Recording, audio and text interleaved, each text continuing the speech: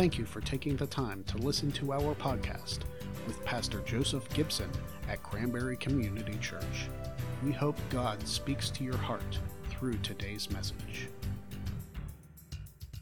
We're going to wrap up a series today that we started a few weeks ago called Truly, Truly, just to kind of let you know where the series comes from. Anytime in the Bible, I'm going to say it one last time, anytime in the Bible, when a word is repeated 2 times, it is not insignificant, it's not by accident, but it's actually the author or the speaker's way of drawing great attention to what he's saying. So Jesus, while he has dozens and dozens of topics, and you could lay them out into hundreds of teachings, there are about 80 times that he begins a teaching by saying truly. He's calling attention to it. But there are 25 times where he repeats himself and he says truly, truly, and then he reveals the truth. And that's what we're talking about in this message. When Jesus would say truly, truly, it was kind of his way of calling their attention and saying, hey, what I'm about to share with you is going to be kind of hard to fathom. It's going to sound almost unbelievable, but I'm telling you it is a truth, and it is a truth that when you know it, it will set you free. And that's something we talked about in the first week of this series, that Jesus didn't reveal these truths so that we would have knowledge for the sake of knowledge. He revealed them because he recognized that when we grasp the truths that Jesus revealed to us, it would bring freedom and it would bring life. And we talked about that more last week, that it isn't the existence of the truth that sets us free. The Bible says it's the knowledge of the truth. When we know, when it's a part of us, when we know the truth, it sets us free. So Jesus, as we're going to look at today, he wasn't just concerned with revealing the truths of the kingdom of God. He was concerned with how the people responded to those truths and what they did with those truths. If I could do something this morning, I would. This is just going to show you how generous and how gracious your pastor is. If I could give each one of you the winning lottery ticket, I would give every one of you the winning lottery ticket. I would do that for you. No, it's okay. I would do that for you. And then totally unrelated, the next week we would have a love offering for your pastors, just so you know. But there's a reality that I'm sure you're aware of. If I gave you the winning lottery ticket and it had all of this value to it, and you did nothing with it but kept it in your pocket and didn't even cash it, it would never have any impact on your life. Now, throughout his ministry, Jesus is revealing these truths of the kingdom of God. And he's saying, truly, truly, he's saying, no, this is the truth of the kingdom of God. And it will bring freedom to your life. It will bring life to your life. But the reality is, if we put it in our pocket and we just sit on it, we may have something of immeasurable value that never impacts our life. Because the mere existence of the truth isn't what sets us free. It's the knowledge of the truth that sets us free. It's what we do with those truths. And Jesus actually tells us what to do with those truths. In John chapter 3, he refers to it as living by the truth. In 1 John, John calls it living out the truth. He refers to it later, actually on 4 occasions, as walking in truth. There's one passage I wanted to show you there in 3 John. John writes this, he says, starting in verse 3, "It gave me great joy when some believers came and testified about your faithfulness to the truth, telling how you continue to walk in it." And then he says this, I love this, he says, "I have no greater joy than to hear that my children are walking in truth." I said this morning that one of Jesus' primary concerns is not only the revelations of the truth, but it's how we respond to the truth. Are we taking those truths and are we living them out? Are we walking in those truths? Now, what does that mean? It means we take the entirety of his truths. If you're taking notes, write that word, the entirety, all of his truths, and we embrace them as truth. We believe in them with our whole heart, even when the Bible or when circumstances don't agree with what the Bible says. We trust the Bible. We walk by faith and not by sight. Now, I want to share something with you that I wrestled with a little bit this week.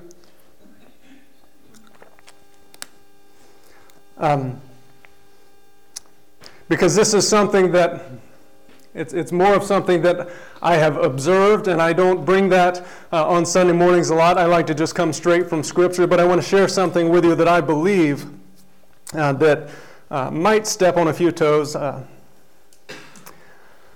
I believe the majority of professing Christians around the world take specific truths from the teachings of Christ and isolate them and believe on them while ignoring countless others.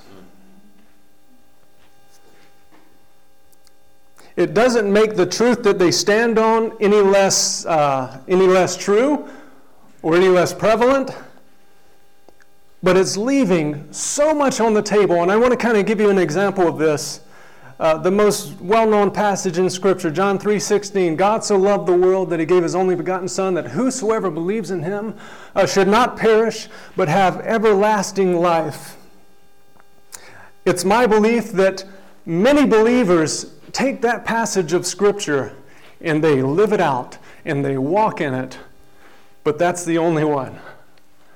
That they take this passage that says, okay, God sent his Son, and Jesus died and he rose again and I have eternal life. And they go through their entire life, and that's the only passage of Scripture, the only teaching that they stand on.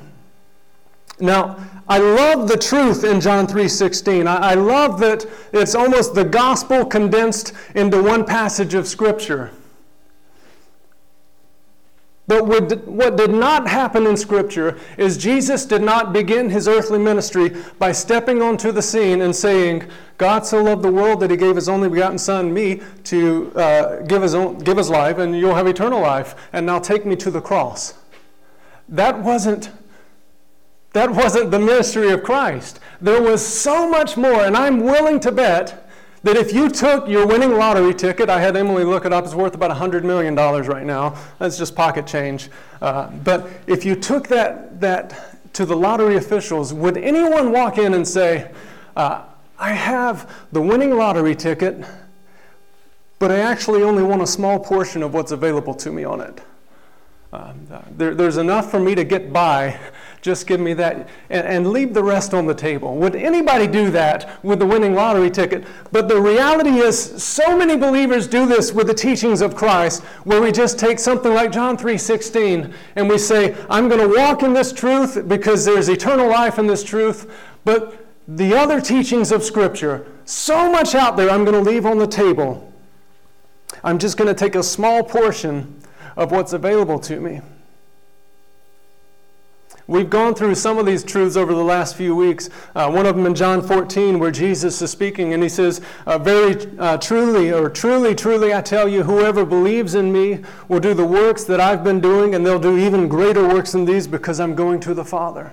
So if Jesus said this, he said that whoever believes in me will do greater works than me because I go to the Father. So here's my question. If Jesus said this is a truth of the kingdom of God, and then he places it in our hands as the church, what are we doing with this truth? Because none of us would go so far as to deny what Jesus is saying is true.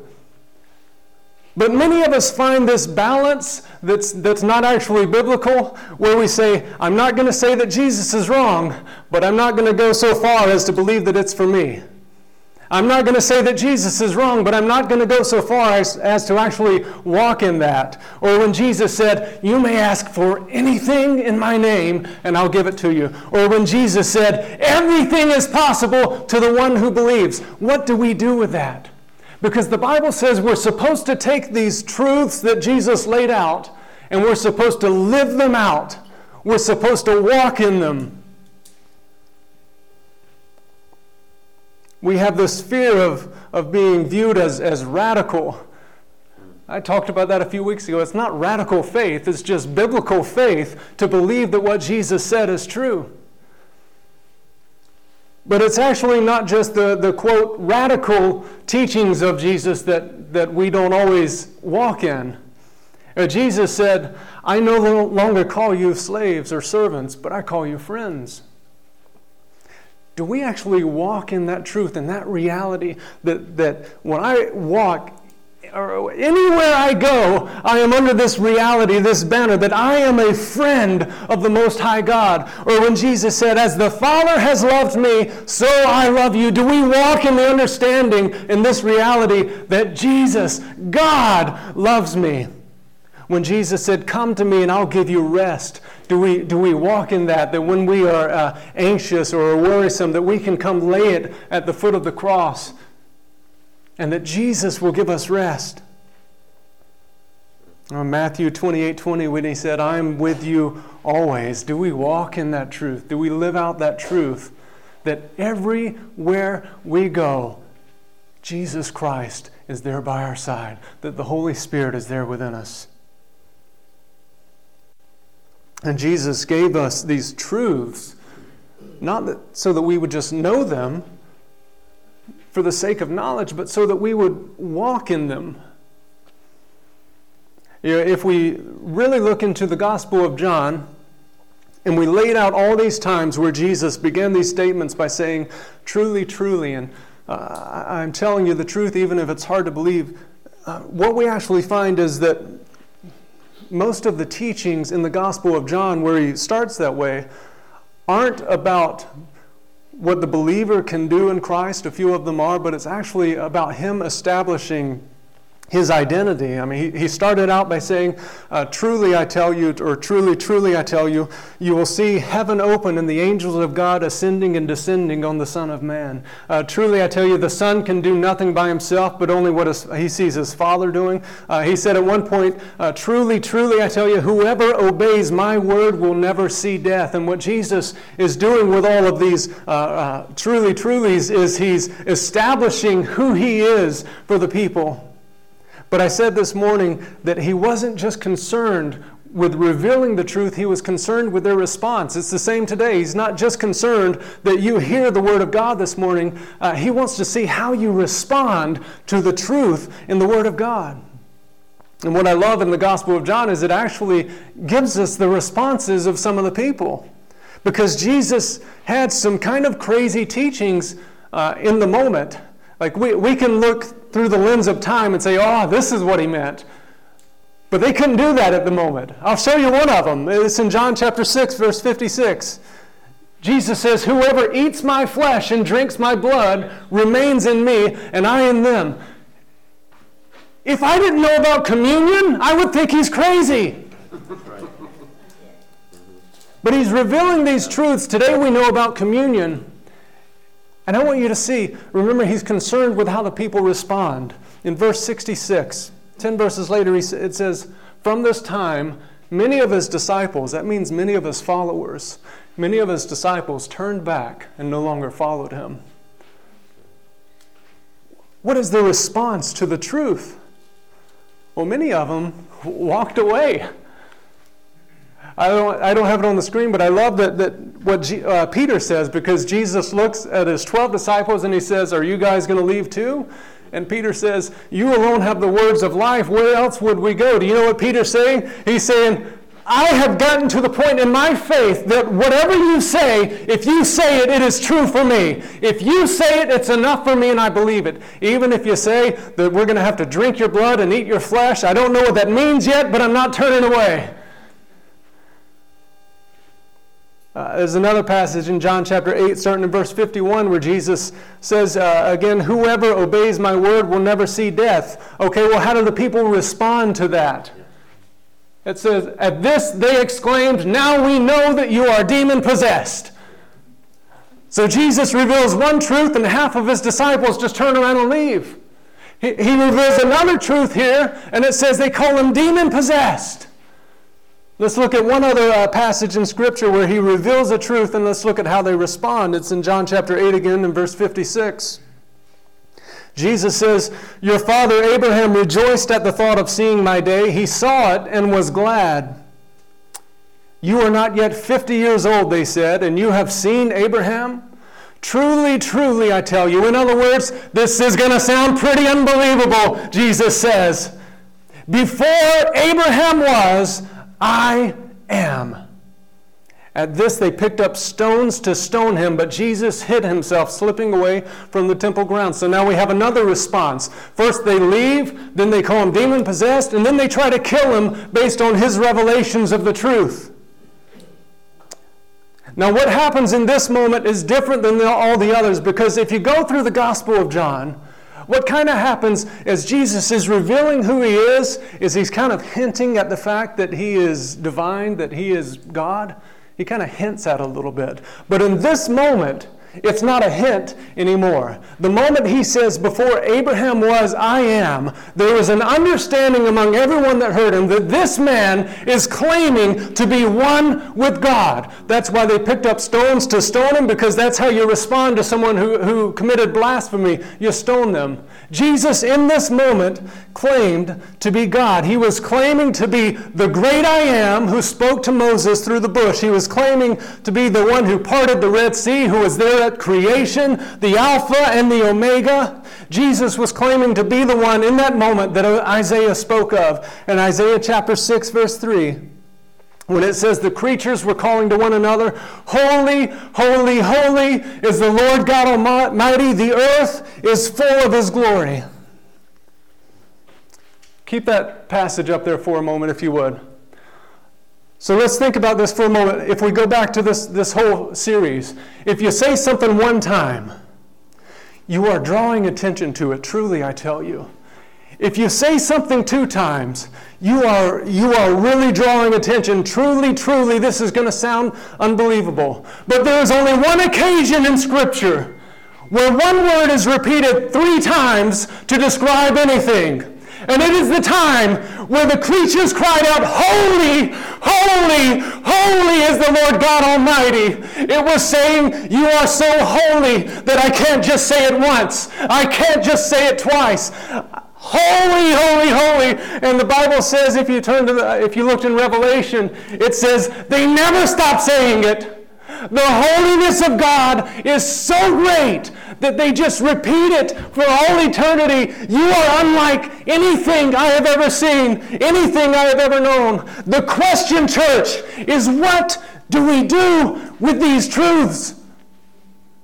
Do we just know them and stick them in our pocket? Because the key is taking the truths about who we are and what we can do in Christ and merging them together with who Jesus said he was.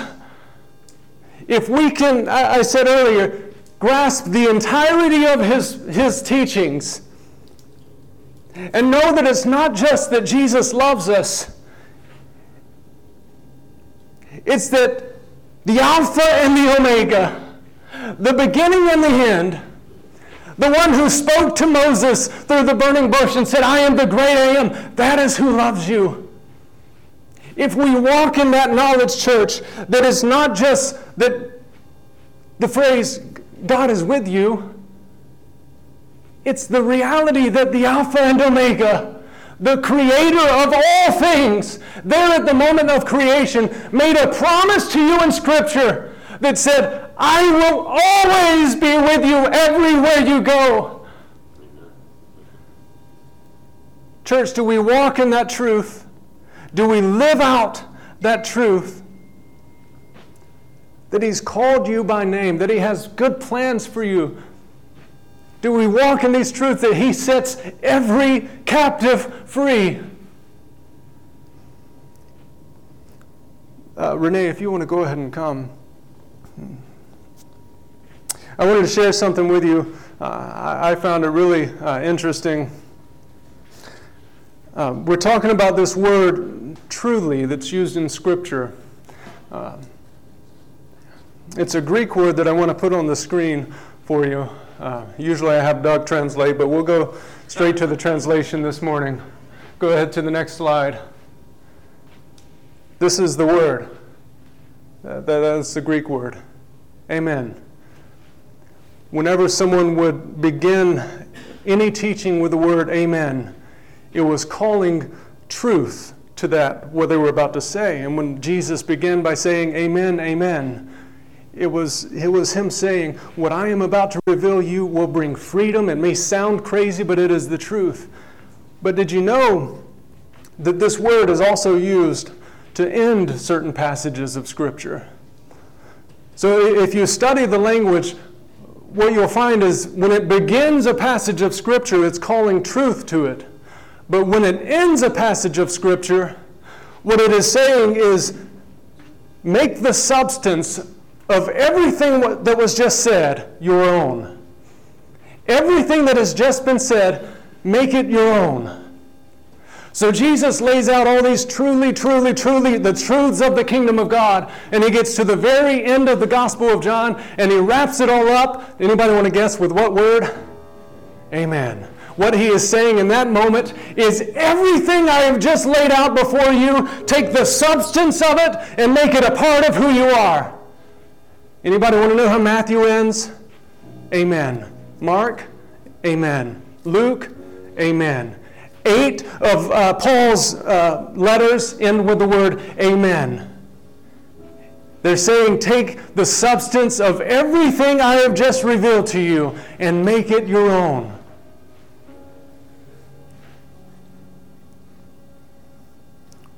So when Paul writes, I can do all things through Christ who strengthens me, and then he gets to the end of it and he ends it with an amen. What he's saying is, take that reality and make it your own. You can do all things through Christ who strengthens you. When he says that we are more than conquerors through Christ, he says, take that and make it yours.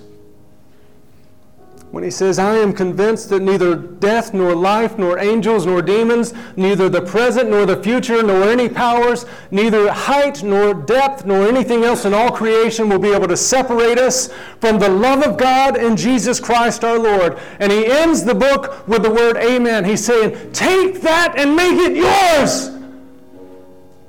Take the love of God that can never be taken away from you. Walk in it.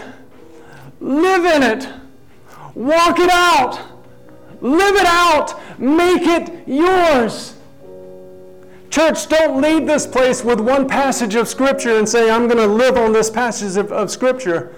No teaching should be held in a vacuum. Jesus gave us all of these passages so that we would walk in all of these passages. Don't leave anything on the table this morning. Can you guys stand with me?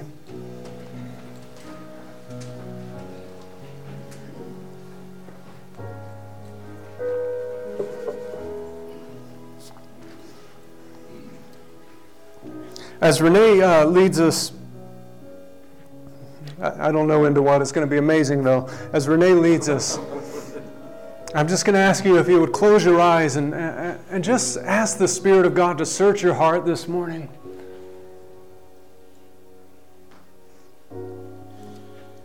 God, are there any truths that you have spoken over our lives, whether to us as individuals or in Scripture, Lord,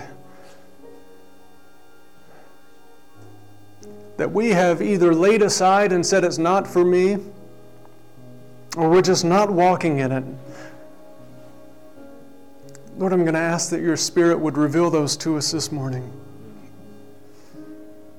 Take a few moments and just ask the Spirit to search your heart. God, I pray as we leave this place that we will go in your truth, the Spirit of truth, God, that you've given us. And I pray, Lord, that we'll just walk in the truths that you've given us, Lord, that we'll leave nothing on the table for the abundant life that you have promised, Lord. I pray as we begin to grasp and understand the truths of your love and your grace and your forgiveness, Lord, that chains fall off and chains of shame and condemnation fall off.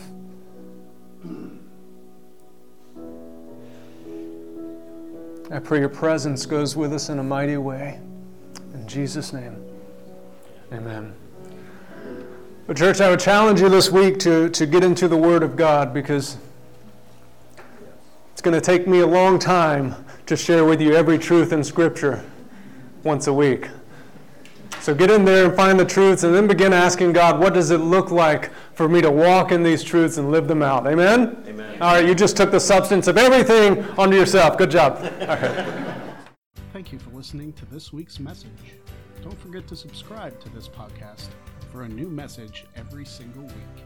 And as always, from all of us at Cranberry Community Church, may God bless you.